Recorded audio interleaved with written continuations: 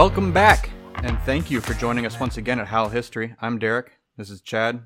Chad, thanks for coming back for another week and having some fun talking about the Wolves. How you doing?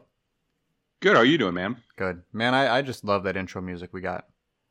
That's just one of my favorite things. I gotta like download the actual full version of the song so I can like jam out to it in my right. Just rock it in your car.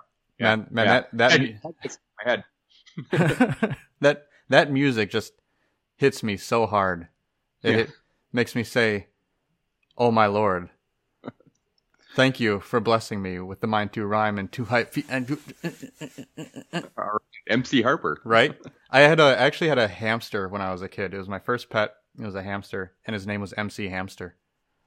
That's all right. Well, I have a more embarrassing MC Hammer story. So one of my friends growing up, Ricky, he moved away after he moved away in fifth grade, and so we stayed in touch. We were still friends, and this is before MC Hammer was anything. Like this is way before Can't Touch Us. And I go to his house for a couple days for a sleepover and stuff. And his parents were divorced, so he was with his dad during the summers, and his dad lived in Minneapolis. And so I was staying at his dad's house, and he had in his room, and Ricky had a lot of different rap posters up, like LL Cool J, who I knew who that was, but he had MC Hammer one. I'm like, oh, I'm trying to play cool. I'm like, Mick Hammer. I like Mick Hammer. He's like, did you call him Mick Hammer? So I'm like, well, how do you say it? He's like, MC Hammer, not Mick Hammer. But it's like, I was in sixth grade, maybe. I think we just found our episode title right there. I should ask him if he remembers that. Mick Hammer. Love it. All right. Well, we are back. As we teased a couple of weeks ago, we are going to go through the exercise of redrafting the NBA.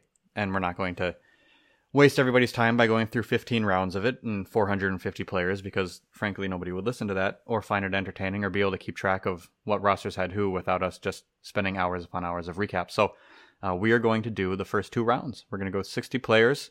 We're going to go through the teams in market size order. So biggest markets will get the best players, but that means in a snake draft, they'll come back and they'll get the worst second round players. And we'll see how these teams turn out. Chad, we used to do this on an old blog. We had a lot of fun with it. We'd write up paragraphs of explanation for each pick. We'd actually relocate franchises. We'd laugh at the idiocy of some of the selections, and we'd just waste time during work doing it. And we don't have the time to do that anymore. But here we are sitting with a podcast, and we're ready to get back at it. What do you think? Well, I think we laugh more at your picks than mine, but... Come on, I'm the one that renamed the Utah Jazz to the Utah Dutch Ovens, so I think it was very clever. Yeah, I don't remember. I mean, I know I moved around some teams. I know that's up still on some site because it's on our group fantasy. Basketball league. Nope, I've got a WordPress blog that's got. I think we did the first two rounds last time too before we didn't make it through. So we've done it twice before. This will be the third time, and we'll go through the first two rounds over the next two episodes and see where you would be selecting and where you could come up with the best two-man pairing to actually set a team up for the future or for the present and the future. So lots of players available, lots of guys that we had to look through to come up with who would be the 30 best franchise players in the NBA. This is not the 30 best current players. This is not the 30 best contract values in the NBA. We threw contracts out. You're essentially assuming that if you're drafted 1-1, you'll have the highest contract. If you're drafted 15 pick 30, round 15 pick 30, you'd have the lowest contract, and it'll just slightly degrade from there. So we're not going to worry about contracts. So we're not going to say current rookies are much more valuable than longtime veterans because of their low contract prices. But ultimately, there are going to be some good debates here trying to figure out, is LeBron at 36 years old still one of the top 5 players you'd start a franchise with? Or is our very favorite rookie, Anthony Edwards, worth a spot in the first round to start, to be the franchise player for a team moving forward? So we're going to get at it. We're going to start out up here right away so that we don't waste too much of your time and don't have this episode last for 3 hours. So Chad, we're gonna have the first pick be the New York Knicks, coming out of the largest market, and obviously we're not going to pick the Nets if we're choosing the best team in a market. So Do you want the first pick or the second pick in this draft? I'll take the first pick. First pick. All right. Round 1, pick 1. With the first pick in the 2021 redrafting the NBA draft, the New York Knicks select Giannis Antetokounmpo. I believe that's what I would have done as well. But why don't you justify your selection very briefly? Well, I think he's the most well-rounded superstar in the league currently. There's other guys that are more dynamic at certain things, but there's nobody that's as good at offense and as good at defense as Giannis is, who's at a position that he can play really 4, maybe 5 positions if you needed him to in a pinch. But I would feel comfortable playing him at anything from 2 through 5 on my team. So once we get to the second round, I'll be looking to maybe pair him with a point guard potentially. But I just think, and then in that New York market, like he's been sort of on one of the smaller market teams so far in real life. So let's just give him a boost and give him that star power he deserves and put him in the biggest market in the country. New York starting strong, adding the 2-time reigning MVP. I've got 3 guys I think that I would consider for this next pick here. I'm not going to give all 3 of them away because you might steal them with pick number 3, but I believe that the Brooklyn Nets are going to not go for peak performance, but go for peak plus future and select Luka Doncic with the 2nd overall pick moving forward. So that was actually one of the guys I actually thought about for number 1 was Luka as well, just for the same reasons. And the one other thing I think Luka does better than Giannis is he can potentially make the guys around him a little better than Giannis does. Well, not potentially, he does. I mean, he's an assist machine. Whereas Giannis is sort of have more of the Michael Jordan style star, put the team on your back and kind of do everything himself, and just hope that the guys can help him just enough to get him, past the first round. Yeah, I mean, I think we've been fairly in agreement on these first 2 picks, but it was odd when I was going through this that there was not a clear cut, this is the best player in the league that you'd want to start a franchise with selection. I mean, Giannis is great. Giannis has flaws. Luka's great. Luka has flaws. So, and I think you could have somebody come on here and argue for any number of players and give a good reason for why 3 or 4 other guys should have gone in these first 2 spots. And I don't feel like the league has been in this position for quite a while. And this may look silly in 3 years when one of these guys steps up and just has clearly been the best guy for the last 3 years. But I mean, it's been the LeBron era for so long that it's just crazy to think that there's just kind of this peanut buttering of talent throughout the league. Yeah, I mean, I still think LeBron is the best player on the planet today. He's 36. So in the confines of what we're doing here, it's hard to waste the very first pick on a 36-year-old, right, regardless of how good he is. So that's the only reason why he fell to me. I mean, I was going to ask you then when's the last time you felt there was a consensus number 1? Because I would even argue that since Kevin Durant's been in the league, there's enough Durant, acolytes out there who believe that Durant is in consideration to be as good or better than LeBron as well. So I guess I haven't felt like LeBron was the consensus number 1 for a while. Now I think he's the favorite to be number 1. I think more people would pick him number 1 than Durant. But it's not like when Jordan was in at the helm, there was no argument who the best player in the league was when Jordan was in the league. With LeBron, the first half of his career, there wasn't much argument either, although Kobe had Kobe was still there. Absolutely. And I never felt like Kobe was on that level. But to me, Tim Duncan was still there then. And so I would have put him up there. So, but those voices weren't as loud as I think the Durant voices are the last few years around LeBron, which, as you know, I hate because I don't think Durant is anywhere near LeBron's level. Personally. But I think the understanding all the way through LeBron's time in Cleveland was always that another guy may step up for a season or 2, but everybody knew in their heart of hearts that LeBron was still the best player in the world. Just kind of like what we just said about how he's currently still, at this moment, the guy you would trust to be the best player in a game or a series or even a season if he really wanted to be. And I mean, 3 years ago, his final season as Cleveland, he was still 33, but he was LeBron, and you knew he had a lot of seasons left in him. So if I were coming into this even 3 years ago when he was still in Cleveland, and I would have been able to say, you know what, I'm drafting for the future, and I can get LeBron at 33, and even if that's only 4 or 5 more years of LeBron at his peak, that's 4 to 5 chances for a championship. Which, if I'm drafting Giannis, it's really going to depend when I come back in round 2 and 3 and do. And I'm going to have pick 60 and 61. And that's going to really, I'm not getting a second superstar to team up with him. And Giannis is great. But same with Luka, right? Yeah. I mean, like, so far, both those guys, like, it's so rare to have one guy that almost guarantees you a chance at the finals. Right. So, and LeBron's one of those guys, right? He either is or recently was one of those guys. And I don't know if you'd take 36-year-old LeBron with the injury history he's had the last couple of years and say without Anthony Davis, but with a more, diverse league of talent with, the players being spread out all over and not accumulated at the top, that he would automatically be worth a championship. But 3 years ago, I would have said, you know what, give me next 4 or 5 years, even if we're looking for 10 years down the road. I just had, 40 to 50% of that as a championship contender. So I would have said up to the end of his time in Cleveland, I absolutely would have said LeBron was the guy that any franchise would have gone with if they were truly in their heart of hearts starting a franchise over. And then interestingly, because you like Durant better than me, but you don't even take him here ahead of Luka or Giannis.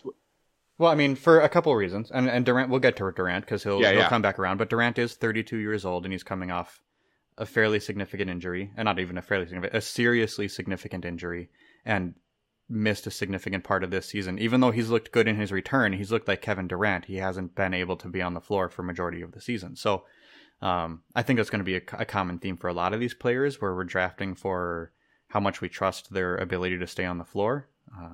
It'll come down to the Jokic versus Embiid conversation. It'll come down to what you think about Zion or Kawhi with his load management. I think there are lots of players where you can say, I don't know, do I trust him to be healthy for the next 5 years? But I still think Durant is an amazing player, and he's going to be in the top half of this round, I believe. But at the same time, who knows at the age of 32 how many years he has left at his peak. He's not built the same way that LeBron is. And even though I could trust that he's going to give me a playoff team right now, unless he has full health, I don't trust it as an immediate contender. So I'm going to go with... He doesn't have the dynamic skill set LeBron either, where he can play... LeBron is, like I said, Giannis can play 4 positions and I'd be comfortable with. LeBron can play all 5. Yeah. And Durant probably can play 3, in my mind. Mm-hmm. And so that's another big difference, I think, because... like we were saying, whoever you take here, you want it to be as flexible as possible with whatever other position you put around that person, and give yourself the best chance, and then age and all that comes into it. Like you said, injury history, and it's not just this year. Durant misses time almost every season for the last, 5+ seasons. So he's not the most durable guy, partly because he's so thin and So, I mean, and he is one of the older players that you'd consider in this first round. So I think that is a knock against him if you're considering just starting a franchise and not knowing who's going to be around in 50 or so picks. So, but that brings us to pick number 3. We are moving out to the West Coast with the LA Lakers. Chad, who are the Lakers restarting their franchise with? Who's their new star? So I'm going to take, this is another close one for me, but I'm going to take Jokic here. Okay. And, the one thing I loved about this season of the NBA is kind of the return of the importance of the big man. Mm-hmm. I think we kind of saw it last year in the bubble a little bit with like Miami having Bam kind of really set the tone for their team, and Jimmy. But Bam was like the center point of that defense. Just having a big man makes it just kind of proved that the big man can still make the most dominant impact on the team, regardless of whether or not they're the most skilled player. And Jokic happens to be both. He's one of the more skilled players in the league, and he's a big man who can affect winning on both sides, whether it's on offense or on defense. And so, the other one for me that was close was Embiid for the same reasons. Jokic is a little more durable, and he's a significantly better passer. Yep. And so that makes his teammates better. I just frankly think he's a slightly better player overall than Embiid too, and he's not a troll. Right. So right. He doesn't annoy me like the way Embiid has started to do the last few seasons. That's a good pick. I mean, he's going to be the MVP this year, and he has just taken a step forward almost every single year, but definitely this year. He's even surpassed Towns in his shooting ability for one season at least. And you have to do it for multiple seasons in a row to be considered the best shooting big man in the league and pass Towns for that mantle. But the amount of things that he does on the floor better than anybody else, it's overused, but he's a unicorn. Nobody else does what he does. So yeah, he plays with a joy that is just fun to watch too. And you don't hear issues with that team, where there's concerns over sharing the ball or any of that kind of stuff either. So like he's by all accounts a good teammate as well, somebody that you can happily build around. All right, so that brings me to pick number 4. I get the Clippers, so I'm going to decide. I feel bad. If you want to be the Clipper, or you just want to be the Lakers here, you certainly can. No. I'm going to be the Clippers. I'm going to decide which young star's future I'm going to destroy with that cursed franchise. I can't believe what's happening to them in the playoffs right now. They're just a train wreck to watch, but it's it's always fun to watch a train wreck. So if you're they're in rough shape for years to come. They have no picks. If they lose this and things go sideways, it's not going to be good for them. Kawhi or George demand out, and who knows? I mean, George just signed his extension, so he's locked in. They got him at max deal for the next 4 years, but Kawhi's got his player option. Yeah. Yeah, I mean it's. So crazy. I don't see if they lose this first round. I don't see how they bring both of them back as their 2 best players next year and just run it back. You can't just tinker around the edges anymore. No. I mean, and they've given up so much. I mean, they don't have any other small pieces to go add to their team. So yeah, you get rid of Montrez, and you get rid of Shai Gilgeous, you get rid of Gallinari. I mean, they had a lot of other pieces that fit that team. So yeah, it's rough. It'll be crazy, but good luck. Yeah, I get the Clippers. So I know that Embiid is probably the right choice because of what I just said about LeBron. You know that if you're taking him, it gives you the best chance at contending for the next 3 to 4 years at least. But at 27, I don't necessarily trust him to make it past 30 with the health history that he has had.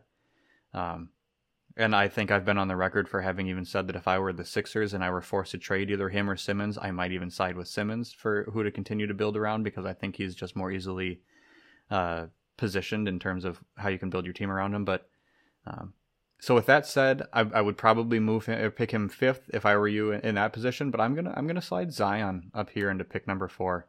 I have the biggest knock on Zion for me is that I have no idea who would be his optimal running mate coming back around in round 2 because of the disservice that Van Gundy and Alvin Gentry have done with him so far in his career and the roster David Griffin has put together.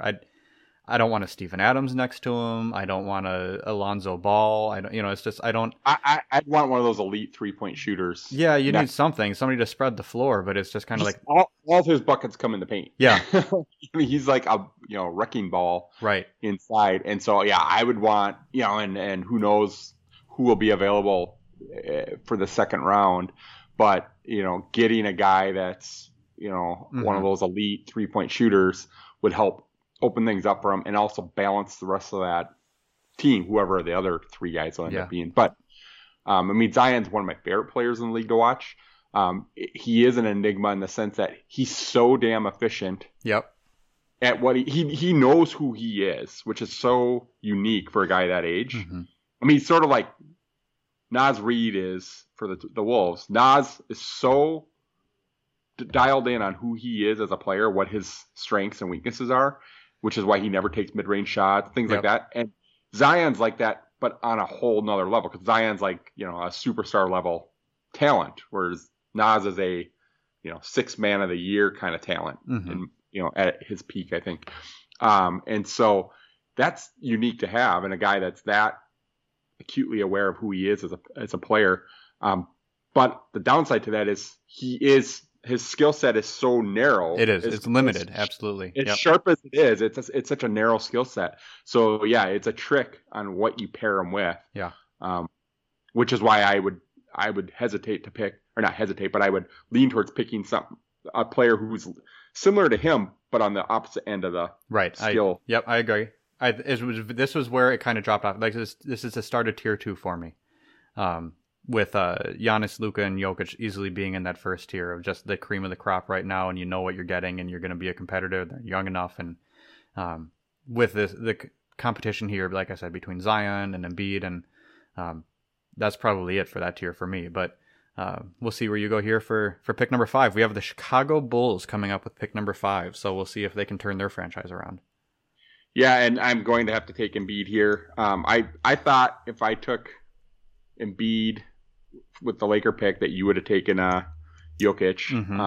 I also like Jokic a little better, actually a lot better, but as a personal preference. But in terms of like where they're ranked, I do have Embiid sort of the next guy, especially at the center position. And like I said, with Jokic, same thing applies here. The fastest way to be in a competitive team is by having one of the best big men in the league. We haven't seen that yet with the Timberwolves because Cat hasn't been able to stay on the court and have his running mates on the court at the same time. But I do still think Cat's in that top tier of big men. I just think these two in particular are ahead of him right now. Yeah.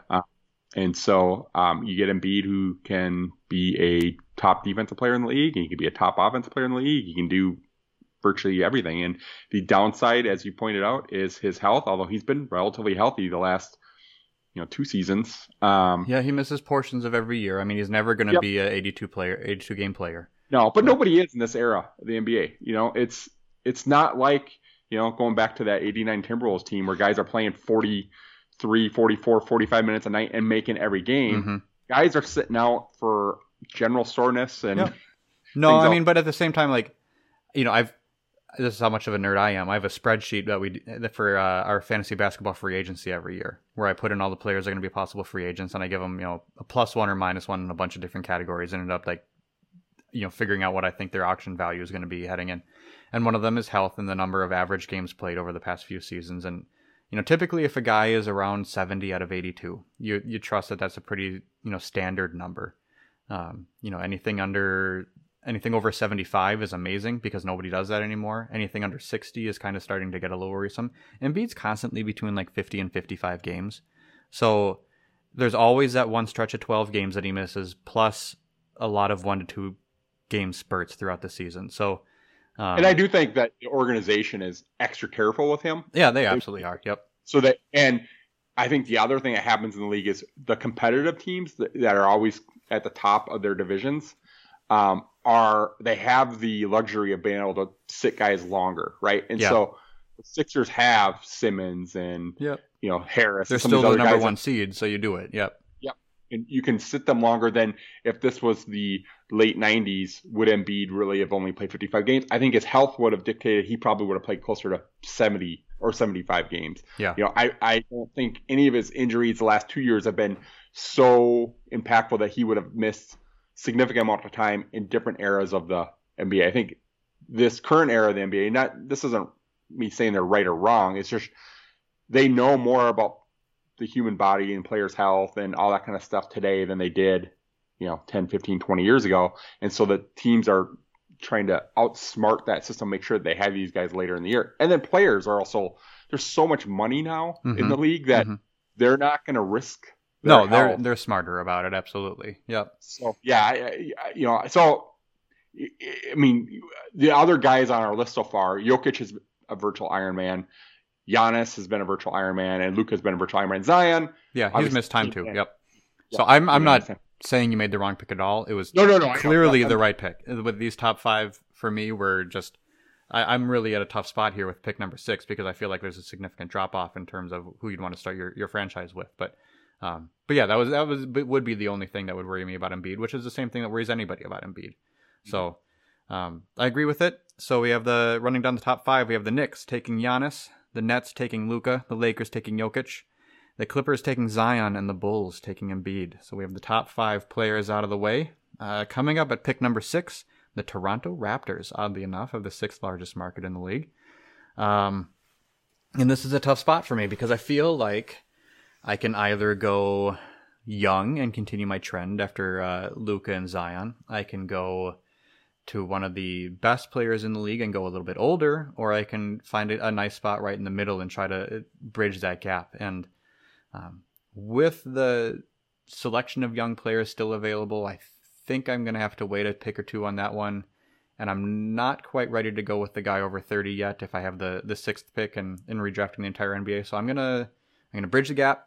I'm gonna go with the 28-year-old Anthony Davis and turn him into the next Chris Bosh up there in Toronto. So I'm not absolutely in love with it. I don't feel like Davis is a franchise carrying talent or player. I take it back. He is a franchise carrying talent. I don't know if he's a franchise carrying player. I mean, he had spurts in New Orleans where he was unstoppable. He has times in LA where LeBron isn't there, or he chooses to take a night easy and they lean on Davis and he's the guy. So I get it. Like, he's just as talented as anybody in the league, and that's what I'm betting on here. I've called him a generational player, his first couple of years in the league with New Orleans, and I think that he still has the talent to do that. I think what we've seen is that he doesn't quite have the makeup to be a guy that's going to put you on his back and carry you, unless he's on the superior team and he's got the supporting staff around him to really just run away with it. But at this point, sixth pick overall, he's 28 years old, and I think I got quite a few years left out of him. I'm going to go with it. I'm going to go with Anthony Davis. I don't disagree with that. I mean, I think just purely on talent, he's the most talented big man, and he's the third big man taken here. So I think, obviously the question mark with him is his health, and then just is he Batman or is he Robin? Right. He's got the talent of Superman. Yeah. But he's got the mindset of Robin. I'm going to need a really strong lead ball handler coming back around at the turn for that Toronto Raptors team that's starting out with Davis. Yeah, a guy, a Kyle Lowry type. Maybe he's still there. That type of personality to go along with Davis. Mm-hmm. A Ricky Rubio, if you will. Yeah. Rubio's off the table for you. He's not going to make it to pick 55. Oh, that's rough. I know. All right, so Chad, you're coming back. Philadelphia, the 76ers have the 7th pick. Again, another team that you like a lot. So I know. I've got history with this team. Although, to be fair, I don't like the Knicks or the Lakers, so it's not like you've taken a whole lot from me. And I don't like the Lakers. I've always liked the Knicks team, even though I've liked their logo. I like their history. I like the Patrick Ewing, John Starks, Charles Oakley era Knicks. I haven't liked anything that the Knicks put out since. I'm going to be honest. I think that the current playoff series against the Hawks is the first time I've ever cheered for the Knicks in the playoffs. Oh, wow. Yeah. Yeah, I mean, I cheered against them pretty hard back when Ewing was there because Reggie Miller was my favorite player in the league for a few years there. And so I was a huge Pacers fan and was rooting for him. But during the Jordan run, I actually was rooting for the Knicks. Oh, I'm sure. Yeah. No, I mean, I was Jordan through and through, so I hated the Knicks with a passion. Yeah, I liked Jordan until they won. Yeah. And then I was like, okay, every time they meet the Knicks in the Eastern, it's like, okay, let's get Ewing get a shot at the finals. Yeah. I was still young enough that I enjoyed dynasties and the same team winning every year. So yeah, I hated them my entire life. There's never been a time I ever liked a dynasty for whatever reason. Probably because we live in Minnesota and we've never had anything remotely close to other than the Lynx, which they didn't come around until I was an adult. So. Right. Yeah. Speaking of dynasties, a team that hasn't won the championship since 1983, the 76ers. Yeah, this one's tough for me as well, but I think I'm going to go Jason Tatum here. There you go. Another guy who I think is pretty versatile. As you can see, all my picks so far, outside of the two centers, but like Giannis is kind of like a Jason Tatum type player where I think Jason Tatum can play multiple positions. Yeah. He can. I think he's still getting better, and he has that clutch gene to me that some of these guys that like Anthony Davis, I don't think he's got that clutch gene in him where he's going to just make something happen out of nothing. When it's also hard for a big man to do that. Yeah, it is. Yeah, it is. Although I do think a guy like Jokic does that. I think Embiid does that, and so. Tatum is one of those guys. Though. I mean, he, dating all the way back to his rookie year, he was just had that in him, that ability to take his game to another level at the most crucial times. So I've always dug that about him. Mm-hmm. And I like his overall game. I mean, I really like both him and Jaylen Brown on that Boston team. So I really was bummed when Brown went down because oh yeah, absolutely. They were going to be my team in the East to root for this playoffs, but unfortunately they just don't have enough firepower now. But yeah, Jayson Tatum. Yeah, no, I agree. He would have been my next pick if I would have gone young with my last one. He was in the same category as Zion and Luka for me. Clearly, they're third on that list. But sitting at 23 years old, I think he's got plenty of growth left ahead of him. He needs to be better at making his teammates better. I think that's a big growth area for him that we don't have to worry about with guys like Giannis and Luka because even Giannis, I think, is good at finding his teammates when he collapses the defense. Their whole team is built around him collapsing a defense and then finding the open shooters. So yeah, and I think Giannis is a little bit more KG-esque in that he wants to make the right play. Yep. Regardless of what the situation is on the floor. Tatum wants to score. He's the Kobe gene. He wants to be the hero. So I couldn't agree more. No, I like Tatum. I like the pick. I still would have probably debated between him and a couple other older guys just because there's some really, really strong talent out there, some championship proven talent out there. But yeah, I think it's a strong pick. I can't really argue with it. So let's see. The 76ers went. That brings us to Dallas. The first team in Texas, the Mavericks, with the 8th pick. I am going to... I got 4 guys here in the category, and they all are so similar to me. I'll just read them off. I got LeBron, obviously, Steph, Harden, and Durant. And I feel like they're all between 31 and 36, with Harden, Durant, and Steph being between 31 and 33, but LeBron being LeBron. So if I'm going to go with age, if I'm going to go with the guy that I feel like will be able to hold it together for another 5 years at his peak, oh my gosh, I'm going to hate myself for not taking LeBron here, but I'm going to go with Steph. I think I'm going to... Yeah. I thought I was safe on Steph because I didn't think you liked him nearly as much as I do. No, I mean, if anybody on that list is... I take it back.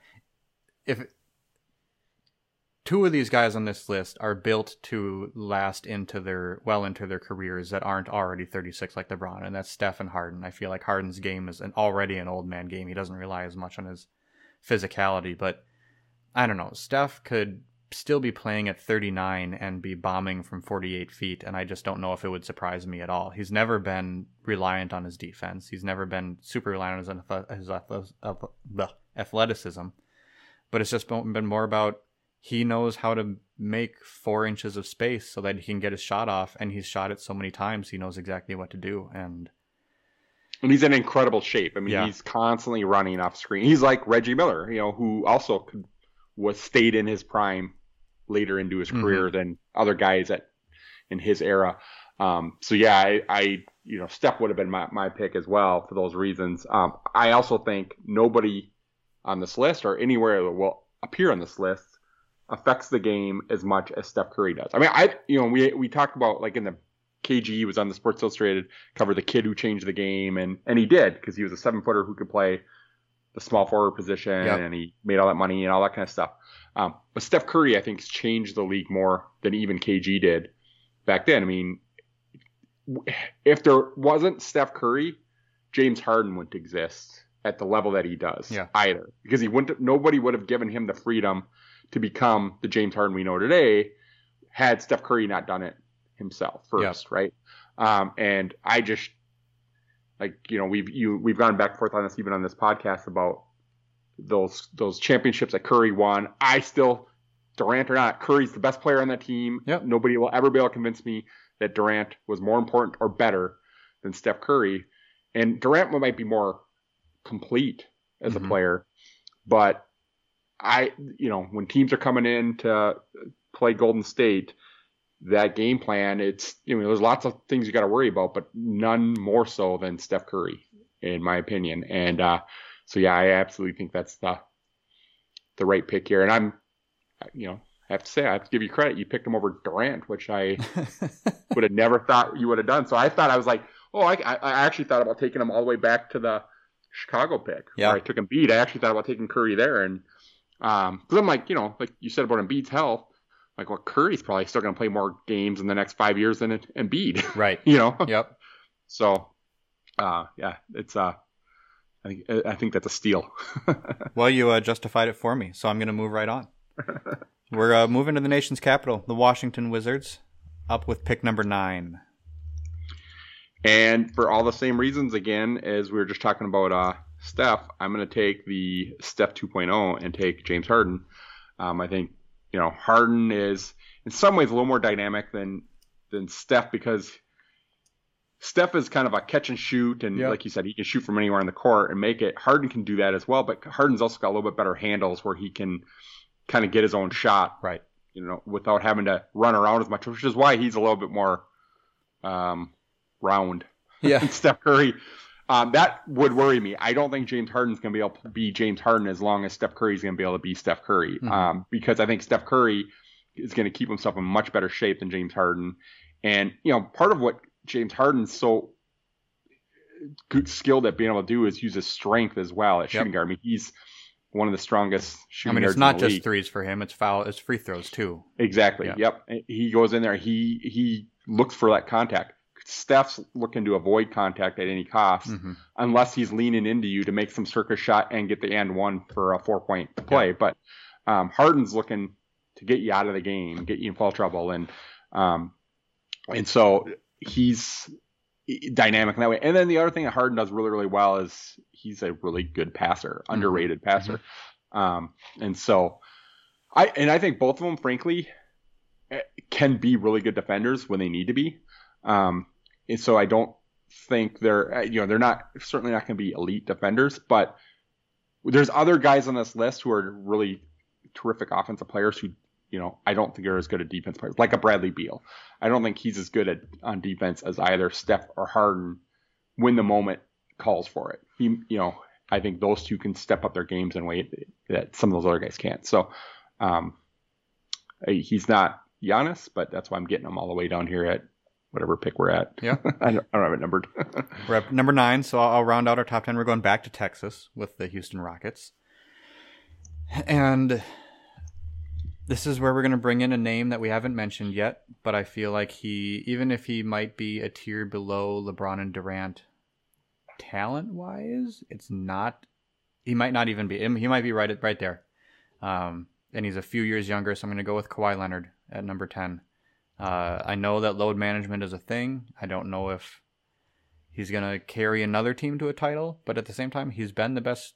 He's been considered the best player in the league before. He's been considered the best defender in the league before.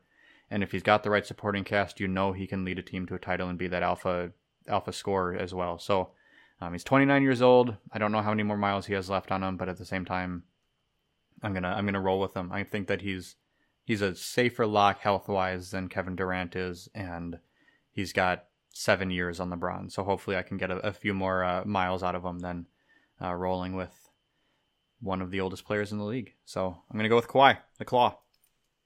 I like it. He would have been right there with Harden for me at that pick. I think the current playoff situation has soured me a little bit more on him. Me too. Yeah. Otherwise, he probably would have been a couple picks higher. Right. But at the same time, he's the only one who is performing. That's true. Yeah, it's not his fault. Yeah. And if you would have asked me at the beginning of the season to pick between Kawhi Leonard and Jason Tatum, I would have certainly picked Kawhi Leonard. Yeah. But I think just watching the season, I've been a bigger fan of Jason Tatum. So, but no, good pick. Yeah. All right. So we're through 10. I'll give us a quick recap. The New York Knicks went with Giannis Antetokounmpo.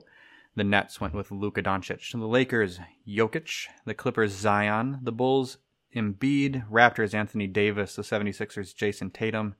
The Dallas Mavericks, Stephen Curry. The Washington Wizards, James Harden. And rounding out the top 10, Kawhi Leonard going to the Houston Rockets.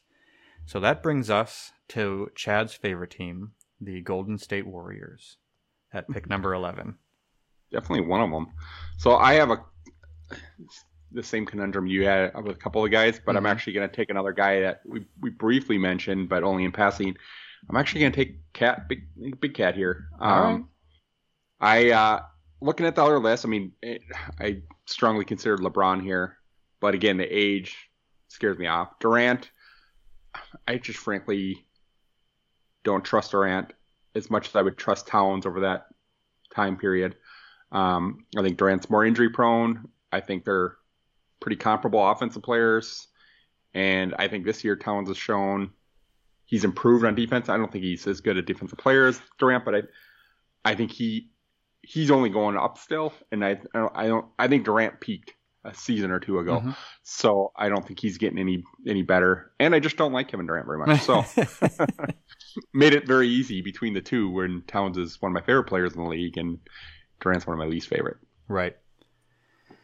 All right. We were going with Karl Anthony Towns at pick number 11. I can't argue with it. I mean, he's only a couple seasons removed from being the player that NBA GMs would have started a franchise with, but that was back when he was 20 years old and had a world of promise ahead of him. And it's not saying he hasn't improved, but at the same time, I don't know if he's become the player they hoped he would. But he did have what some would say his best defensive season in his career. He's always going to be a strong offensive player, and he's shown even more ability as a facilitator under Chris Finch. So I think he's got room to improve. Like you said, he's still going up, even if it's only slightly. I think this is kind of where the rubber's hitting the road for me a little bit, with kind of like what I said with Anthony Davis, but just to a even stronger extent. Like, I think we're hitting the point in this first round where we're really starting to wonder, is this a 1A guy in a championship team? And maybe it is in this new league that we're forming with the talent all spread out. It probably isn't in the current NBA. Like, I don't know if I would say, even with the Timberwolves, as much of a fan as I am, that Karl Anthony Towns is a 1A player on a championship team. So maybe a 1B, but I think you need somebody just as good as him to go compete and win. So. Yeah, and I don't disagree. I think that's probably the case in a couple of these situations. I mean, obviously, Harden's never won. Yep. Kawhi has won as the 1A, mm-hmm. So that one's a clear-cut one. And Steph's won as a 1A. A lot of these guys were hoping. I mean, Embiid, yep. Davis, Zion, Jokic even. Yeah, so, none of very few of these guys have actually won a title as a 1A. It's just projecting. But and for me, looking at what Towns has done since the All-Star break, with his passing, if he had better talent around him, yep, I think we're looking at Jokic-like assist numbers mm-hmm. out of Towns. It might be slightly down, but it's Jokic 1, Towns 2 in terms of big man assist numbers, I think, in the league, if we see that over the course of the whole season, and he has a little bit better talent around him. So 100% agree. It just depends on what his running mate is for him to, to I think of those, like if you look at Anthony Davis and Towns, I think Anthony Davis is more talented. But if I had to hang my hat on building around one of them and getting the quality player, whoever that player is, uh-huh. pairing him with that second player with Towns is a better bet to win than pairing him with Davis, right? Like, if you put Towns with LeBron, I don't think they are any worse, and I might even say they're a little bit better, just because I think Towns might play off LeBron a little bit better because of he's a better shooter, yeah. That kind of. So that's kind of the way I look at all these picks. Frankly, is just like, okay, if I swap this guy out, and I do that, I've done that my whole life, right? Yeah. Like, you take the KG 2004 season, you take KG and you swap him with Kobe, or you swap him with Shaq. It doesn't matter which one. That team still wins the championship. Mm-hmm. KG is that good, right? So that's kind of the way I see Towns. Not all these. Not anybody can play with Towns and make him a champion, but I think there's enough other guys on this list that you compare him with that could make him a champion. And I think Towns has got the ability to be, if we did this same exercise a year from now, yep, Towns might be a top 2 or 3 guy. Again, right? Like you said, he's only 2 or 3 seasons removed from being the consensus pick by GMs as the number 1 guy to start a franchise around. I very easily could see I think the biggest thing that's dropped Towns from that nationally is the fact that the Wolves haven't won. If the Wolves were winning, it's so many people put so much emphasis on winning when it's a team game. It kind of drives me a little bit crazy. Yeah. Yep. Like LeBron's first year in LA, he didn't win crap either. He had to get some stud players around him in order to be competitive again. Exactly. And so that's what I think people put too much on that in a team game. There's only so much you can do, and especially with all the other dysfunction that Towns has had to deal with, that some of these other star players haven't had to deal with at all. So, in fact, everybody on this list ahead of him has been in a more advantageous, and less chaotic environment. Even, I mean, James Harden's been in some chaotic environments, but by his own doing. Right. Kawhi Leonard by his own doing, and I would argue both of those were actually less chaotic than what Towns has had to go through with Tibbs and Jimmy, and then the flip passing, and then Ryan coming in and being replaced, and all these things that Towns has had to deal with. I think has hampered his growth. Yeah, and I don't think anybody above him will get there. The only one that has a chance because he's so young and hasn't made the playoffs yet is Zion. But things would have to go awfully south in New Orleans for him to not be viewed as a perennial all NBA player because of the success of his team. So with all that said, I think I made my case, and I think it's about time. And it's going to be awkward because the next pick goes to the Atlanta Hawks, but we're putting LeBron on the team.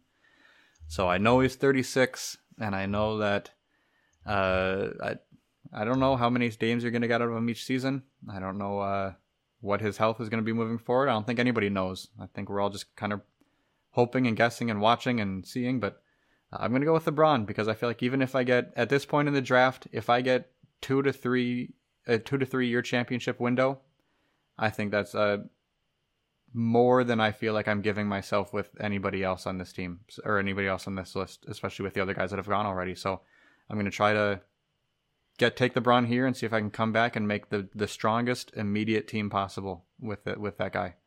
But I think it's about time that LeBron went. Yeah, I mean, I think that is the safest bet still.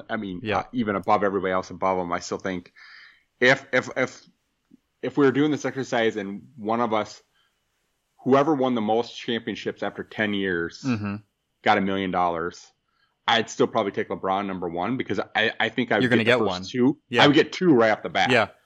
And then, more than likely, or at least be in the running for him. And then I have to get one more than you. Right. The rest of the way. Only one less than you, actually. Yeah. The rest of the way for me to win that $1 million. So I think it's, it's.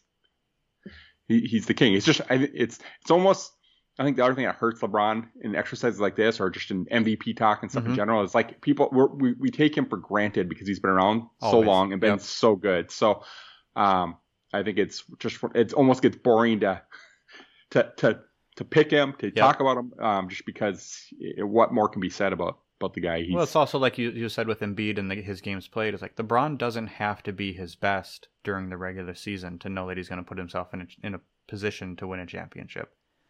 So, I mean, we'll see what happens with the Suns now. I mean, if his ankle is hampered and they fell to the 7th spot, like, I don't know, maybe they took it a little bit too lightly, but it was a health issue with them this year too. So, I don't know. I think obviously not exactly where you'd want to be as a franchise starting with a 36-year-old, but if you get a chance to bring in LeBron and go for it for a few years, I say let's do it.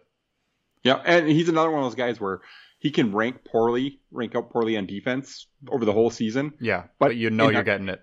In the last 30 seconds and you need to stop, he's the best defensive player on the court. I mean, it's just, he just turns it on. He's so smart at when to make that extra effort and when to save himself for that big moment. That's the only other guy that I think has even ever been able to do it as well as LeBron as MJ. And this is GOAT territory. My personal opinion is in the history of the league, it's MJ and LeBron, and then there's a gap. Those are the only two guys that LeBron. And a couple years ago, I wouldn't have even put LeBron in that conversation, but LeBron's the only. I don't put Kobe in that conversation. I don't put Bird. I don't put Magic. Those guys are all in that next tier for me. There's only two guys in that top tier, and it's MJ and LeBron for me. Yeah, so. I agree. I'm totally there too. But that brings us to the Boston Celtics chat. Oh, yes, I got Boston. Another one of the teams I like a lot. Right. I might change who I pick now. Dang it. Let's see. Who's a good Boston guy? Somebody white. Yeah, it's probably not going to be a white guy. Come on. Ricky Rubio. I'm going to go. He's not white enough. He's Spanish. That's true. It would have to be like Gordon Hayward. Nikola Bring him back. Or somebody. I'm going to go Dame Lillard. Here. All right. I just don't like Durant. I keep saying that. And Damian Lillard's one of my favorite players in the league. There's not a lot of point guards that have been taken. Really, the only true point guard is Steph. We got other guys that play point guard because they're, James Harden. But I think after Steph, Damian Lillard's the next best point guard in the NBA in terms of the scoring ability. There's guys that are better at passing, but Damian Lillard's also proven to be that 1A guy. I think he's a guy that can win a championship if he has the right running mate. And I just don't think that Portland's, got the right guys with him. McCollum's just too similar. I think McCollum is the guy that they need to trade out to get a better complementary player to Lillard. But I think Lillard would be a huge star in Boston because he's tough. He plays hard every night. He can take over games. He does all the things that Boston fans like. Yep. So I think he's would be an adopted son there.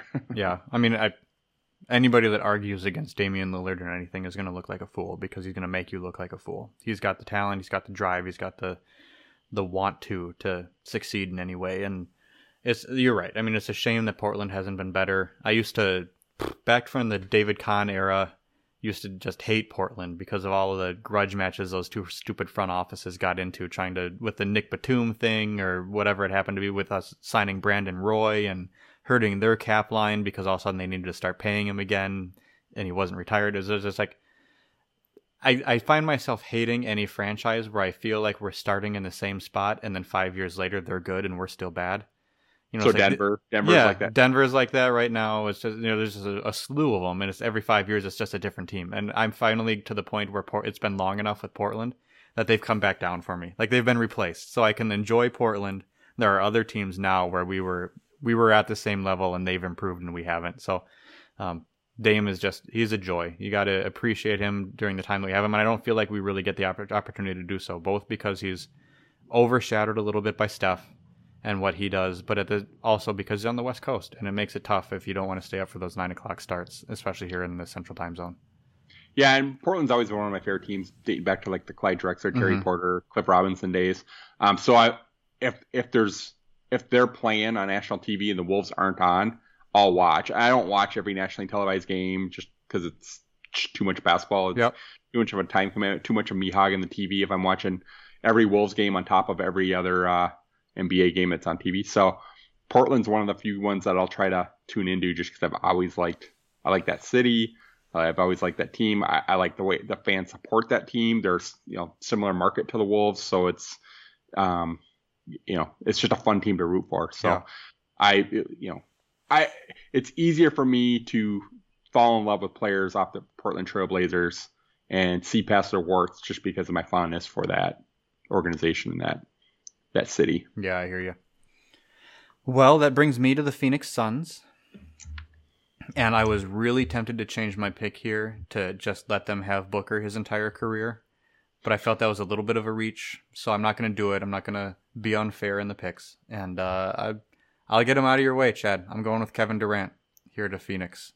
So he's 32, came off an Achilles tear, but I still trust him when he's on the floor to be, except for a very select group of players, the best player on the floor in an NBA game. And he's Kevin Durant. I mean, he was never better than LeBron at his peak. He was probably not the most important player on Golden State during his 2 championships.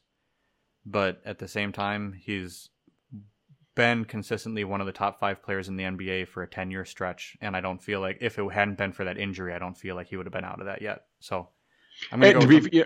And to be fair, I honestly, as much as I rag on him, I do still think he's a top 5 player. Yeah. I was waiting for you to say one other guy. Where do you rank him for their careers between him and James Harden? For their careers, I would give Durant the career just because of the first 5 years of it. Okay. I take Harden as my guy right above Kevin Durant in my pecking order of NBA top players over the last 10, 15 years. Yeah. Just because his durability is a big factor. He's carried teams on his back largely by himself when Kevin Durant's never done that at any point in his career. He's always had at least 2 guys, usually more than that, running alongside him. So, put Kevin Durant in Karl-Anthony Towns' shoes, and how good of a player is Kevin Durant in Minnesota with the running mates he would have had here. Right. Keep everything else the same. Yep. I don't know that Durant's better than Towns. But that's one of those questions you won't know. All we have to judge it on is what he's done, which elevates him obviously above Towns and puts him at top 5 player. So that's kind of where I see him. So clearly a good pick here. Obviously, even if you take their careers, I think he's a better player than Damian Lillard, who I love infinitely more. Yeah. But he's you're getting him with the 14th pick. It's clearly it's a steal at this point. Steal. I mean, yeah. It isn't, because the guys taken ahead of him are clearly worthy of their spots. But if you're the Suns and you're walking away with Kevin Durant and you feel like, all right, we get to come back around in the middle of the second round and try to put a good player next to him, we feel pretty good about our spot. Mm-hmm. So let's see. We're at 1, 2, 3, 4, 5, 6, 7, 8, 9, 10, 11, 12, 13, 14. Rounding out the first half of the first round are the Detroit Pistons, Chad. Interesting. Detroit. Keep waiting for the Minnesota one. That comes next. You missed out on it. You got one of the better teams now. All right, so Detroit Pistons. So the guy you just mentioned that you thought about giving to the Suns, I'm going to take Devin Booker here because I actually don't think it's a reach here. I think what Devin Booker did last year in the bubble, it showed me a lot of what kind of player he could be. It showed me he could be a number one guy on a really, really good team. I think this year, people expected that to continue, but I think what he's done is actually equally as impressive, which is he's sacrificed his personal game a little bit by when they added Chris Paul, who's obviously a more offensive-minded player than Ricky Rubio was last year. Yep. His running mate back there. So I give him credit for that. I don't think he should be penalized for, sort of sacrificing his individual game to better the team. And clearly they're a much better team than they were last year. Yeah, he's definitely in the next tier. He's 24 years old, so you're going to get a good career out of him, and he's been awesome. He's definitely picked it up at the end of last year, like you said, and this whole year he's been. It always helps when you have the right guys around you, like we've been saying this whole time. But he's proven that if the right guys are around him, he can be an All NBA level player. So maybe Paul leaves at the end of the year as a free agent, and Booker goes back to just being considered right in the same vein as Kat and D'Lo are for the stage of their career. But I don't think so. I think he's just going to have a pretty good run. So worst case scenario I see out of him is actually the guy that I'm going to take for Minnesota next here at pick number 16 with Bradley Beal. So Beal's 3 years older than Booker. I think at this point I would say he might be, I don't know, I might say he's 5% better than Devin Booker at this point. Not saying that Booker won't be better than him by the time he's 27, because he's right in smack dab in the middle of the prime of his career. So I might have gone Booker as well with the previous pick, but I think Bradley Beal has just been another guy in just a crap situation his entire career. He hasn't had anything around him. The best players he's played with are both John Wall and Russell Westbrook, who haven't been able to. He's just been on a poorly run team with teammates that don't make him the best version of himself, and he's carried it to playoff runs year after year. So I'd love to see him get a chance to have the right team built around him with actually some defense on it, the ability to have a guy that he can synergize with, and I think he's better than he gets credit for. So if I'm gonna say that Booker is good now because of the teammates around him, I'm gonna say that Beal has a chance to be even better than what we have seen so far. Yeah, and I don't disagree. I mean, I think they're obviously very comparable players. It's kind of like my argument when I took Lillard. Yep. Comparing him to Steph Curry, he's a slightly poor man version of Steph Curry, but very comparable in terms of what they bring to their teams.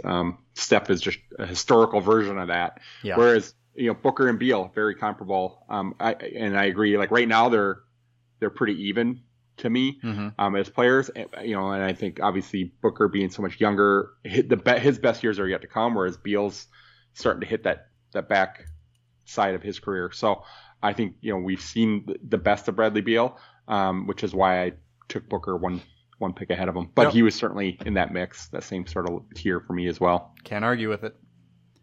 So we're at 16. I kind of skipped over our recap. The last 6 picks have been Kat, LeBron, Damian Lillard, Kevin Durant, Devin Booker, and Bradley Beal. So we're now heading into the second half of this first round. Chad, you get the Miami Heat. Who is Pat Riley going to make his next project? So there's two guys that the Heat currently actually have that are in this tier for me, which is Bam and Jimmy. But I'm actually going to take a third guy here, and I'm actually going to go Rudy Gobert here. Okay. I think it fits Pat Riley to a T. Not only is he defense, he's the best defensive player in the league. Mm-hmm. And he's an anchor for this team. Now, he's not your 1A for sure. Out of all the guys we've gone through, this is for me the most clear-cut non-1A player because he is so defense first. Unless you're John Hollinger, then you think he is a 1A. Well, I was going to make I didn't know Hollinger thought that, but I was going to make the case that he is your 1A if you're a Detroit Piston, Ben Wallace kind of guy. Yeah. I think he's a better version of Ben Wallace, but if that's your team style and you hit the league in one of those years where you can just out tough somebody to a ring, he certainly could be the best player on a team that does that. It really just will depend on who you surround them with. It does give you a lot of options in round 2 to take a look at a player who is defensively deficient, but is going to be able to lift up your offense and isn't thought of as a all-around player. But since you have Rudy Gobert, just like the current Jazz don't have a lot of strong defenders around him, he's going to make your defense good all on his own. So, yep. No, I get it. I had him in what I called at their peak tier 3, if that makes any sense to anybody but me, because it doesn't, because I never told you there was a tier 1 or a tier 2. So that is pick number 17. We're going to the Denver Nuggets next. I've got a few guys who are up around 30. I've got a few guys who are down in their early 20s. You went with probably the defensive player of the year. I'm going to go with the guy who's probably going to come in runner-up defensive player of the year. I'm going Ben Simmons here for the Denver Nuggets. I know that he doesn't have a jump shot, but just like we talked about with Zion, I think he knows who he is. He knows what he's good at. He knows what to not push. Maybe it comes someday, but I think if you built the right team around him and it wasn't another guy who had to be stationed in the low post all the time, I think they could be one heck of a team. And Simmons at 24 years old, getting to be the most versatile defender in the league to play any type of defense, any position out on the floor. I'm going to roll with it. He might be my point guard. He might be my center by the time I'm done with this, but I like it. I think I'm going to go with him, and he's right in there with the Booker and the Cats of that age range. I'd say that you could flip-flop all three of them and not be 100% certain which one of the three is the best to build a team around. So if Cat went up at 11 and Booker went 3 picks ago and I'm getting Simmons here, I think that's kind of a good range for them. So I'm going to go with Ben Simmons. Yeah, and I, personally love Ben Simmons as a player. So, and oddly enough, I also would, if I was running the Sixers and had to trade one of those 2 stars, Embiid would be the guy I would trade before Simmons. And that's ironic since I picked him at the 5th pick. 13 picks before you get to pick Simmons. So I can't argue with it at all. And actually, frankly, I probably would have taken him over Booker, but I kind of spaced on him. To be honest with you, I like the player better than Booker. Everything's coming up, Derek. Well, I don't know everything. You still had to take Durant. It's true. I got to take Durant. Settle down there. Tomato. Yeah, it's true. All right, now it's funny because I look at this list and we're going in, like I said, in the order of market size. And this, to me, is kind of the split between where we start venturing into small market teams. Like, I know everybody talks about Minnesota as a small market team, but being from Minnesota, we know that's not true. It's just that we have 5 professional sports teams, and we can't give all of our attention to bad professional sports teams when there's so much to compete with them. But going from the Nuggets to the next team here is going to be the Orlando Magic, and I would say that for me, looking at the rest of this list, and we'll get to it when we get there, but that's definitely where kind of small market starts to kick in for me. But you got some good players left, and the Magic are going to get their best player since peak Dwight Howard. So who are we going with? Actually, they're going to get their best player since Nikola Vucevic, because I'm going to take Nikola Vucevic. Okay. He was right in this range, and I didn't realize I was going to have Orlando here, so it's too sweet to not take him. I mean, and I legitimately have him in this tier. I like him better than most of the guys that are left, or if not all of them, in terms of just what he provides. Okay. Again, big men. I said at the beginning of this episode that I love the fact the NBA is valuing big men again. I think that's what separates the NBA from the other professional sports, is that you get these 7 foot, bigger than life superstars. And the last couple of years, they were going away from that, and they're, these Houston teams, they're playing a 6'5" guy at center, which kind of drove me nuts. And I said at the beginning when we first started this podcast that for the Wolves, I kind of the only little thing that made me think maybe not draft an Ant was, what if Wiseman really was the next Rudy Gobert or somebody like that, and you could pair him with Cat and just go big, because that was the quickest way to a turnaround, I felt, for the Wolves. And I still feel that way. I just didn't buy that Wiseman was that guy enough so that I would pass on Ant, who I was extremely high on. And Nikola Vucevic is one of those. He's a top 5 center. And there's, once you get through a couple, there's 1 or 2 more guys that I think are in that tier, and once they're gone, it's a big drop off to the next level of centers. And so have to take them when you can get them, because it's a lot harder to build around a team when you don't have a good big man, and you can't have one of those top 5 players in the league to build around. I feel like I needed to have like a sound effect button like the radio guys do for that one, just to pull out Bill Simmons is like, whoa, whenever he's doing his draft. Not that it's a bad pick, but Vucevic is the first player that's gone that you've taken so far that I did not have a first round grade on. So I was definitely looking at him as a strong coming back around in the second round type guy, but I don't know if I would have. I don't know if I had him in my list of franchise starters. And he's not a sexy pick, right? No, But I mean, I'm sure there's going to be several guys on the list the rest of the way down that I can make strong arguments that will never be as good as Vucevic. But you're only taking them because you're hoping they will be. Yeah. And, so it's kind of like the LeBron thing at 36. Not that Vucevic is anything like LeBron, but he's a known commodity, and he's, 30? So what you're going to get out of him. He's a terrific player. I mean, he's not even the best player on his team, and the best player on his team is still available. Yeah. But in terms of, like, if you were to build around the team, if you had to start with LaVine or Vucevic, I think the team with Vucevic is going to beat the team with LaVine. If you get comfortable players around them. Which is why I don't have a first round grade on LaVine either. So yeah, and I don't either. So, all right, Nikola Vucevic coming in at pick 19, rounding out the second third of the first round are the Cleveland Cavaliers. And I brought a doggy bag with me just in case I ended up having to make this pick. But the Cleveland Cavaliers are going to start with Jimmy Butler. Yeah. I know, I hate it. I feel dirty. Well, Cleveland's I'm going to swallow all of my hate for 30 seconds and give you my quick rundown and just agree with everybody that says he makes winning plays. I know he doesn't take a shot outside of 10 feet, and it somehow doesn't matter. He's the only player in the league that I just absolutely refuses to take three-pointers and for some reason can still get into the lane. I feel like there was an article written about Dwayne Wade before about like how much gravity he had towards defenders, even though he never took three-pointers. And I feel like Jimmy's for some reason has that same thing. People still rush at him. They go flying by, and they know he's not going to take the shot. And I don't get it. But you watch a game, he's in the right spot. He's going to make 4 or 5 winning plays every single game. He's just a great A-hole. And if you can put guys on his team that think the same way that he does, he'll work out well. I mean, to be fair, you probably could have said the same thing about Kevin Garnett.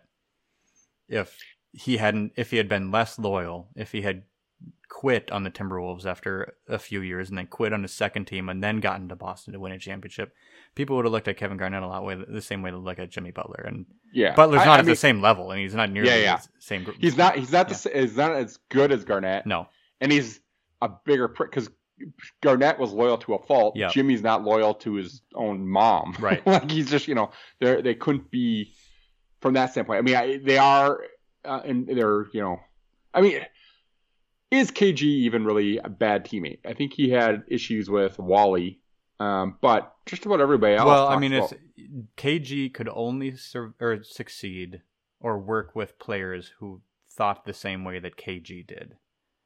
And I think that was that's how I'm relating the two. Like Jimmy needs to be on a team with guys who are going to do what Jimmy does and like follow him. Yeah, I think the one difference there is that not only does Jimmy have to have players that think like Jimmy, they also have to think Jimmy is the best player on the court. Yes. Like, Garnett didn't care about that. No, never. As long as you're going to play hard and like Garnett, play to win like KG did. KG you were great. Like, he didn't expect. No, I mean, there's two sides of it. There's the Michael Jordan, Kevin Garnett side of it, and then there's the Jimmy Butler side of it. Yeah. And Butler isn't the same as those other two. I'm not saying he is. It's just at this point, he's 31, so I'm reaching a little bit with his age. I don't know how many more years Jimmy has left in him because he does play so friggin' hard. But you're talking, you have to go all the way up to pick 14 where you got Durant. Yeah. In terms of a guy that affects winning more than Jimmy Butler does. Yeah. Yep.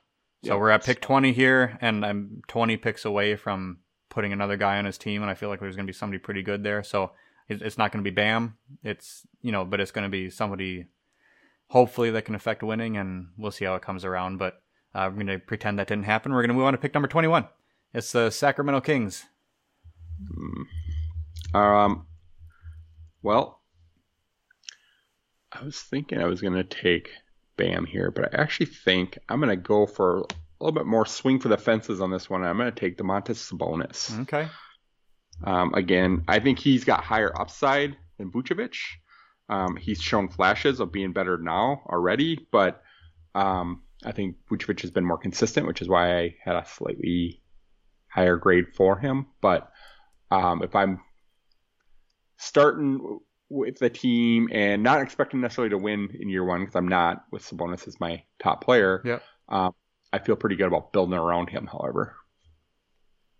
That's not bad. Sabonis is,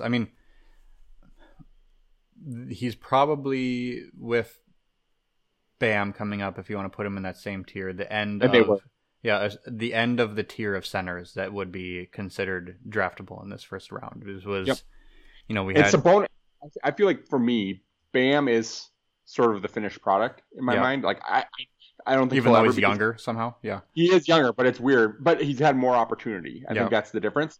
And for me, Bam won't be Gobert, which is what his comp would be. He's that second tier player to Gobert. Whereas Sabonis, I do feel like he could reach Jokic like ability. Yeah. Just because of his overall smarts and and how he does multiple things well. I'm not betting that he'll be as good as Jokic, but I feel like he has a better chance to become the next Jokic, better chance than Bam has of becoming the next Gobert, if that makes any sense. Yeah. No, I hear that. Whenever Bam goes, if he goes in this first round, which I assume he will with 9 more picks left, that'll be 8 centers taken, 9 if you include Anthony Davis. And that's, a lot of them are taken by me, though. Right, yes, true. A strong center run just by you. Lots of your bigs. Right, lots of wings going over here to the Derek Harper teams, but yeah, no, it's a lot of bigs. And I think with that said, I think there's a lot of contenders here, but I'm gonna go with Bam with this next pick. I'm gonna close out the center run. He's gonna go to the Portland Trail Blazers. If nothing else, I know that I've got that spot in the middle taken care of, and I can lock it down, and then work in some offense and ball movement around him. And I think he's flexible enough to really play with anybody. I think, which he may not be a 1A player. I think we're out of that range now, but I think he's going to enhance anybody else I put on my team. So I like that about him. He's 23 years old.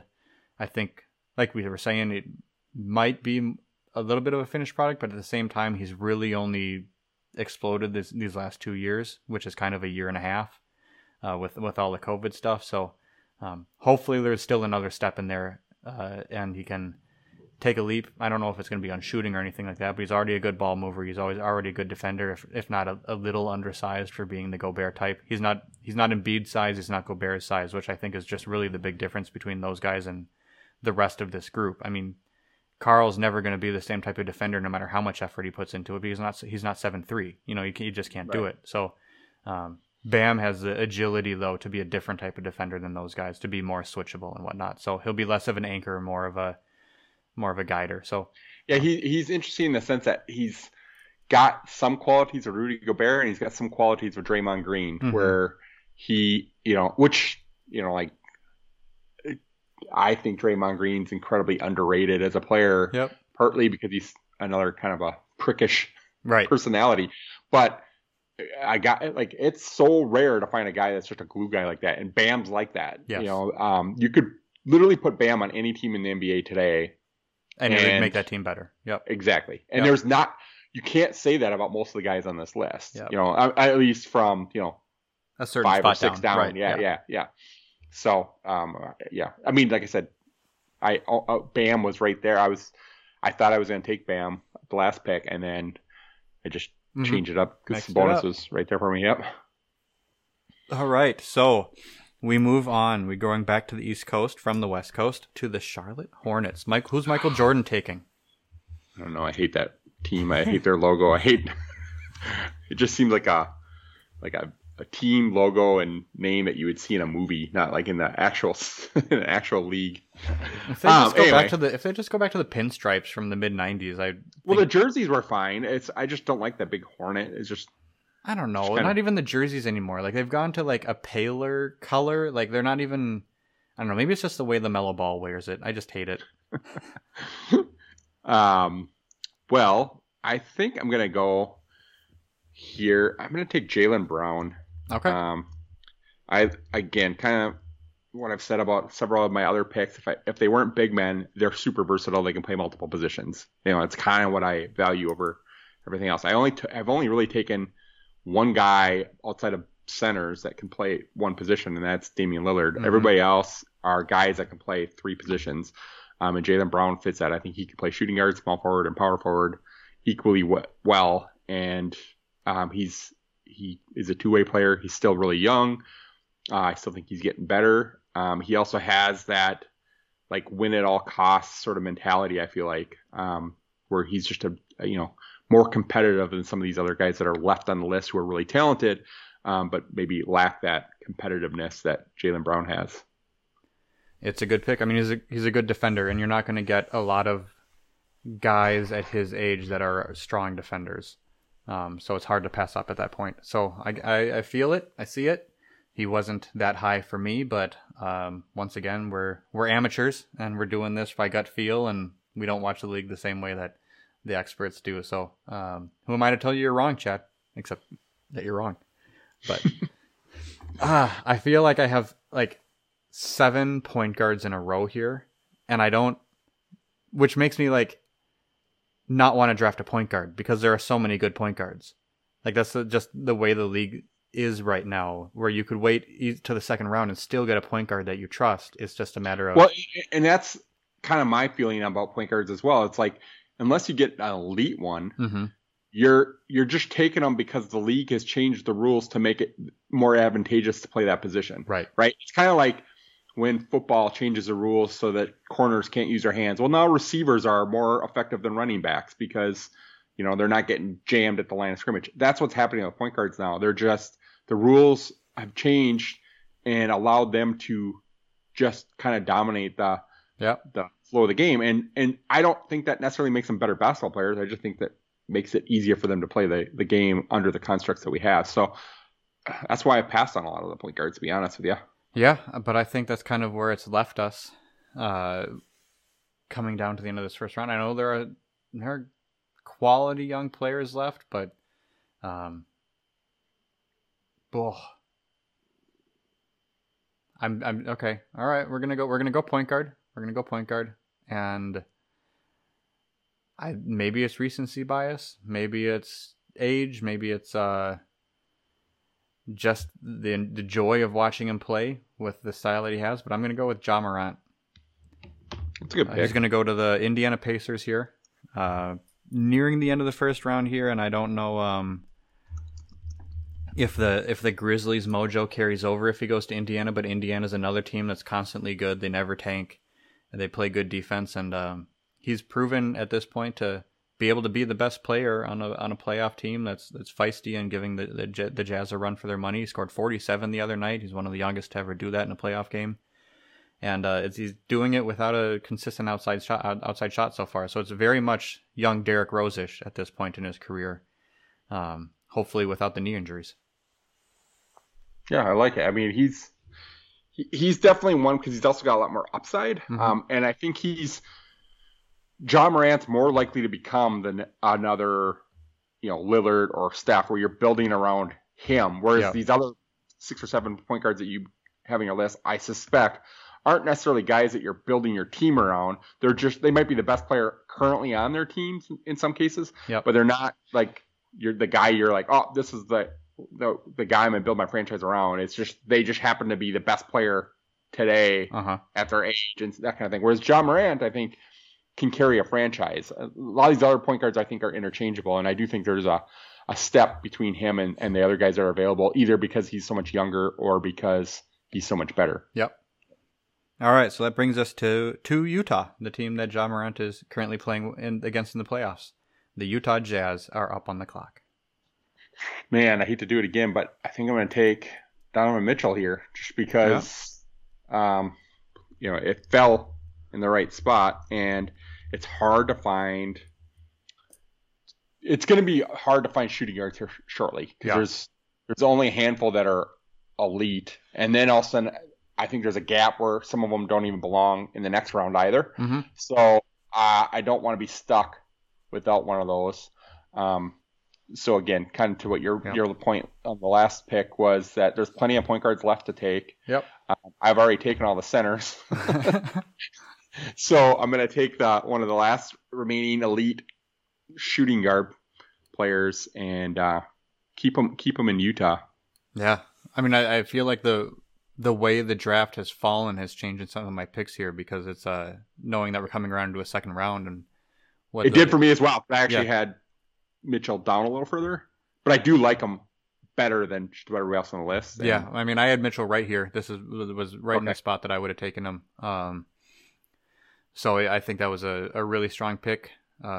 He can hold up an offense. He can be the 1A player at least on an offensive team, and wings and big men are going to be hard to come by here pretty soon. So not role guys, not solid players, but star wings are just really tight, especially with the way this is rolling. So, oh boy, it's going to be you know what? I'm going to take one of your favorite players, and I'm going to put him on one of your favorite teams. And I'm going to, for the San Antonio Spurs, damn you, take Anthony Edwards. And I thought you were being sarcastic about the player. No, and the team. Actually, I thought. I know you well, Chad. Then when you took the team, I'm like, oh, you're going to take a guy I hate, and you're going to. I'm usually sarcastic. Sarcastic is my primary language, but no, I'm going to, with the conversation we just had about potential star wings, I think that he's going to prove in very high demand here very, very soon. And there are better players than Anthony Edwards left on the board. I am not saying that by any means possible.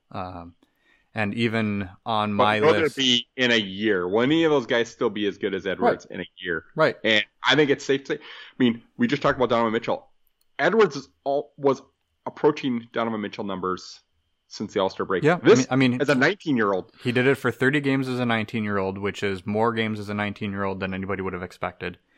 We're all hoping that he comes back next year and improves in his weaknesses and doesn't get worse in his strengths. So you never know from year one to year two. We've seen a lot of Timberwolves players not improve from year one to year two. So I'm not going to felt as bullish about a rookie as I do about Edwards, and that includes Karl Anthony Towns. Yep. And Kevin Garnett. Only because Garnett was a completely different spot as a rookie. But I didn't, and part of it for Edwards is his personality. Yep. Clearly. And so because we're homers and we're Minnesota fans, we have the benefit of that. Like nobody else nationally would take him this high, I'm sure. Mm-hmm. But you see that and you're like, I can't imagine a world where he gets worse next year. Yep. Because I don't think it's in him. I think he's a lot more competitive than people thought he was coming in when they said, oh, he doesn't even like basketball, he likes football, and all that kind of garbage that we were hearing. He's got a smile on his face. Britt Robeson wrote that article several months ago, and I loved it, where he talked about him being a samurai assassin in sheep's clothing, because he said that about Jane McDaniels, not Ed Edwards. So, but sure, I think Edwards as well.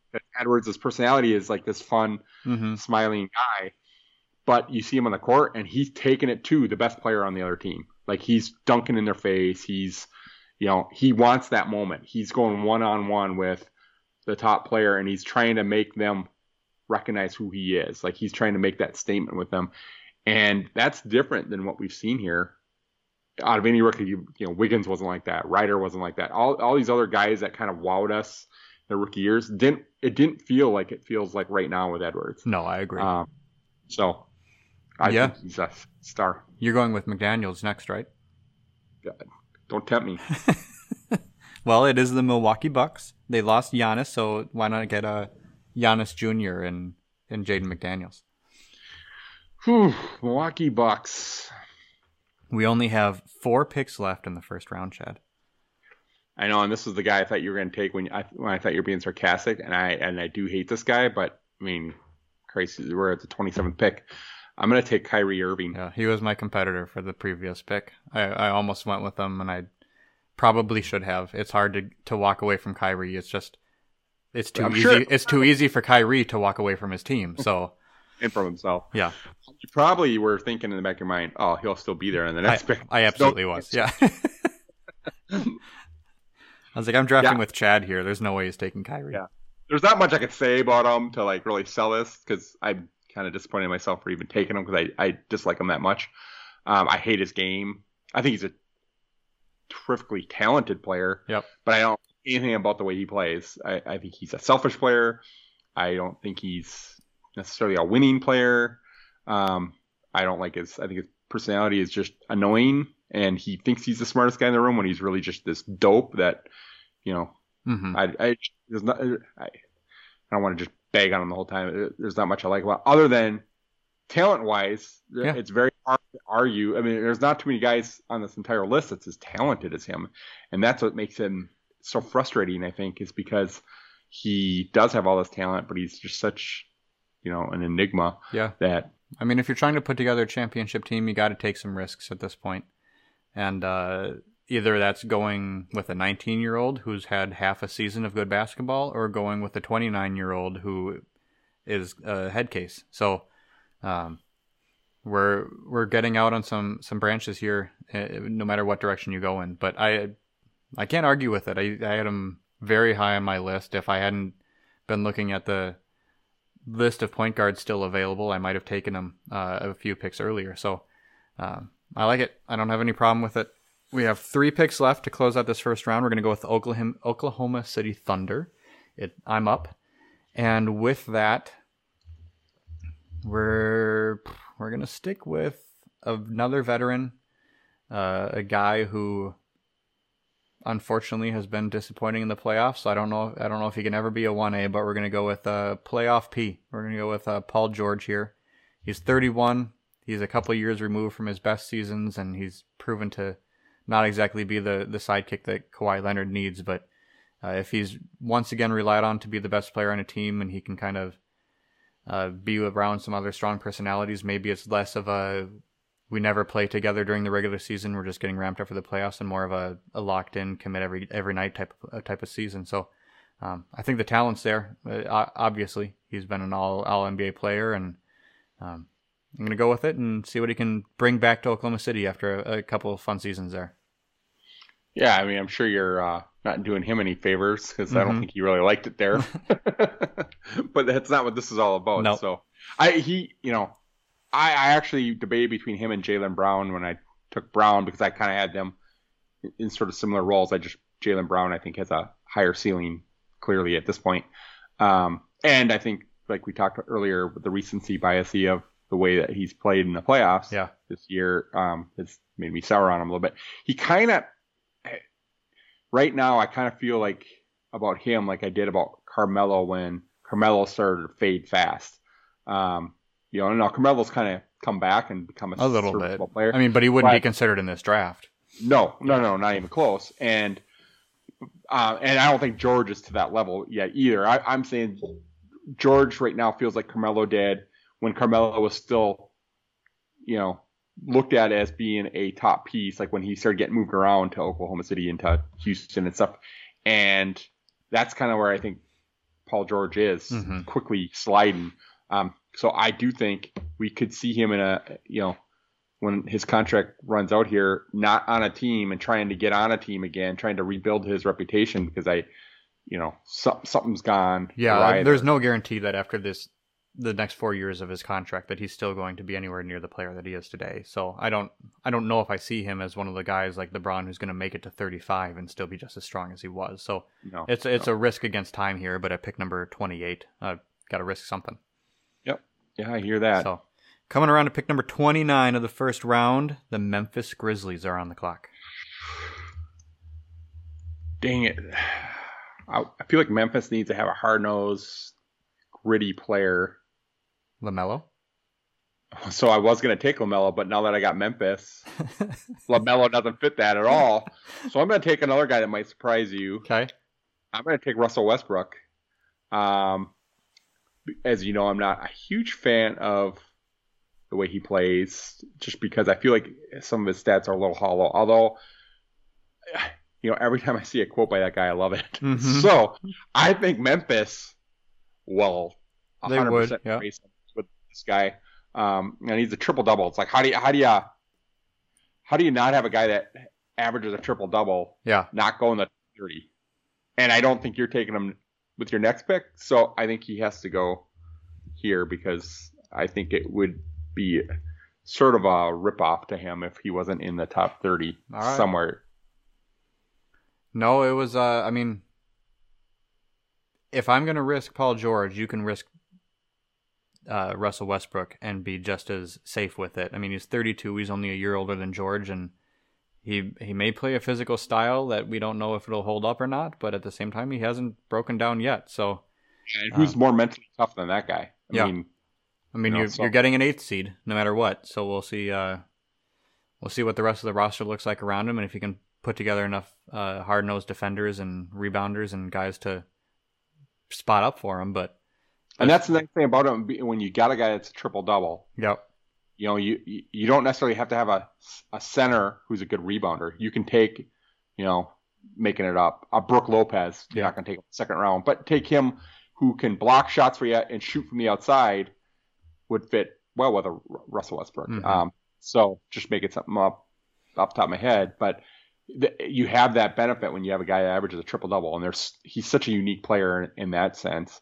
And I do think he's a big competitor. I don't think, while I say he has some hollow numbers, I don't think it's because he's necessarily a guy that's only cares about stats. I think it's in his mind, he's trying to he doesn't trust his teammates. I think that Russell Westbrook is the guy who always feels like it's him against the world. He's got this chip on his shoulder through his entire life. And so I feel like that's why he averages a triple-double, is because he, in his mind, has to do everything because he's the only guy on the team that can. And it doesn't matter who's on the team with him. He's, in his mind, the guy that has to go and do everything other than play defense. Yep. All right, so we are down to the final pick of the first round. And luckily for me, I know that I get to make this pick and we'll have the next pick, or the first pick of the second round as we do a snake draft here with this team. But so that gives me a little bit more freedom to get a little bit more cavalier because I just need to find the right pairing. It doesn't really matter what order they go in. But since we're going to pause the podcast at the end of this first round here, everybody else is going to have to be a little bit of a cliffhanger trying to figure out who's coming with the first pick of the second round. But I'm going to close it out, and I'm going to take the center that I feel like has the best chance to move up into that top tier with DeAndre Ayton. And maybe, once again, that's recency bias with the way he's played against LA in the playoffs so far. But Clint Capella might be better right now, but I think that Ayton... I don't think he is. I mean, Capella's. I mean, I don't want to short sell Capella because he's been great good for Atlanta. But Ayton has been really strong. He's 22 years old, and he's going to need the right player around him. He's going to need an offensive fulcrum on his team. But so is Capella. Yeah. I actually think Ayton's probably a little bit better offensively than Capella. Capella's, he's kind of like he has to feed off of a good point guard to get him. Yep. Passes and stuff. Whereas Ayton's got more moves. He can do. Ayton can score in the post with he can actually post guys up and score that way, where he's not just dunking off of alley oops and that kind of thing. So I think he is a little bit better than Capella is right now. There we go. We have reached the end of the first round of redrafting the NBA. What's the team? That was the New Orleans Pelicans. So they lose Zion, but they pick up DeAndre Ayton, another number 1 overall pick. So it's out of all the teams on here, I feel like it's a bummer for them, but they can talk themselves into it. So that's the recap. We started at the top, largest market, ended at the bottom with the smallest market. We're going with the New York Knicks, taking Giannis Antetokounmpo. The Nets took Luka Doncic. Lakers took Nikola Jokic. The Clippers came in at number 4 with Zion Williamson. The Chicago Bulls had Joel Embiid. The Raptors, Anthony Davis. The Philadelphia 76ers end up with Jason Tatum. Stays in the Atlantic Conference, or the Atlantic Division. The Dallas Mavericks got Stephen Curry. He moves south there. The Wizards end up with James Harden. The Rockets, Kawhi Leonard. The Warriors, Karl Anthony Towns. The Hawks get LeBron at number 12.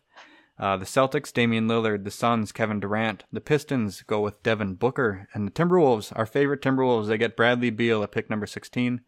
The Miami Heat get Rudy Gobert. The Nuggets get Ben Simmons. The Magic get Nikola Vucevic. The Cavs get Jimmy Butler. The Kings take Domantas Sabonis. The Blazers take Bam Adebayo. The Hornets, Jaylen Brown. The Pacers, Ja Morant. The Jazz, Donovan Mitchell. The Spurs take everybody's favorite rookie of the year, Anthony Edwards. The Bucks take Kyrie Irving. The Thunder take Paul George. The Grizzlies take Russell Westbrook. And we close out the first round in New Orleans with DeAndre Ayton. So it was quite an eclectic group, a big mix of attributes that we looked at, whether it was age or talent or potential or whatever it happened to be, Chad. But I think it was a fun exercise, and I'm really interested to see what type of players we try to pair up with these guys coming back around in round 2. Yeah, I think this is nice to kind of get a feel for how we evaluate players, what we evaluate in terms of skill sets, what's more important, in a team. Because as we evaluate Wolves players and stuff, we kind of now I can kind of see, Derek likes this type of player, and that's that's the viewpoint he's coming from. So I think it's helpful from that standpoint. Well, I think even at the same time, I mean, we took a look at the plethora of point guards. We took a look at the dearth of big men and how wings are going to get thin as we go through this. And it's like a week ago, you could have asked me my thoughts on DeAndre Ayton. I said, why would I have thoughts on DeAndre Ayton? Like I don't feel like he's important enough in the NBA for me to really have a strong opinion on. But if you look at the landscape of the league and where it's going, where it's been, and how necessary it is to have a defensive anchor or a strong roll man or a big man who can really move your team forward, even if he's not, you wouldn't consider him one of the 30 best players in the NBA, he might be one of the 30 most important players in the NBA, which, unless you go through an exercise like this, you really don't understand. So I think it's illuminating. I think it was a lot of fun, and I'm looking forward to coming back and finishing it out.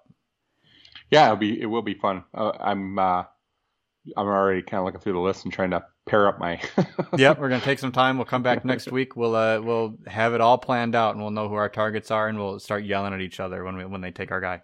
Yeah, we didn't have enough disagreements today. I think a lot of your picks were stupid, but I didn't want to call you out in the podcast. So that's good. You didn't want to look stupid by calling my pick stupid. Yeah, exactly. Yeah. So, all right, Chad, it's good to talk to you. All right, man. Yeah, you as well. Bring it back next year. You too. All right, bye. Take care.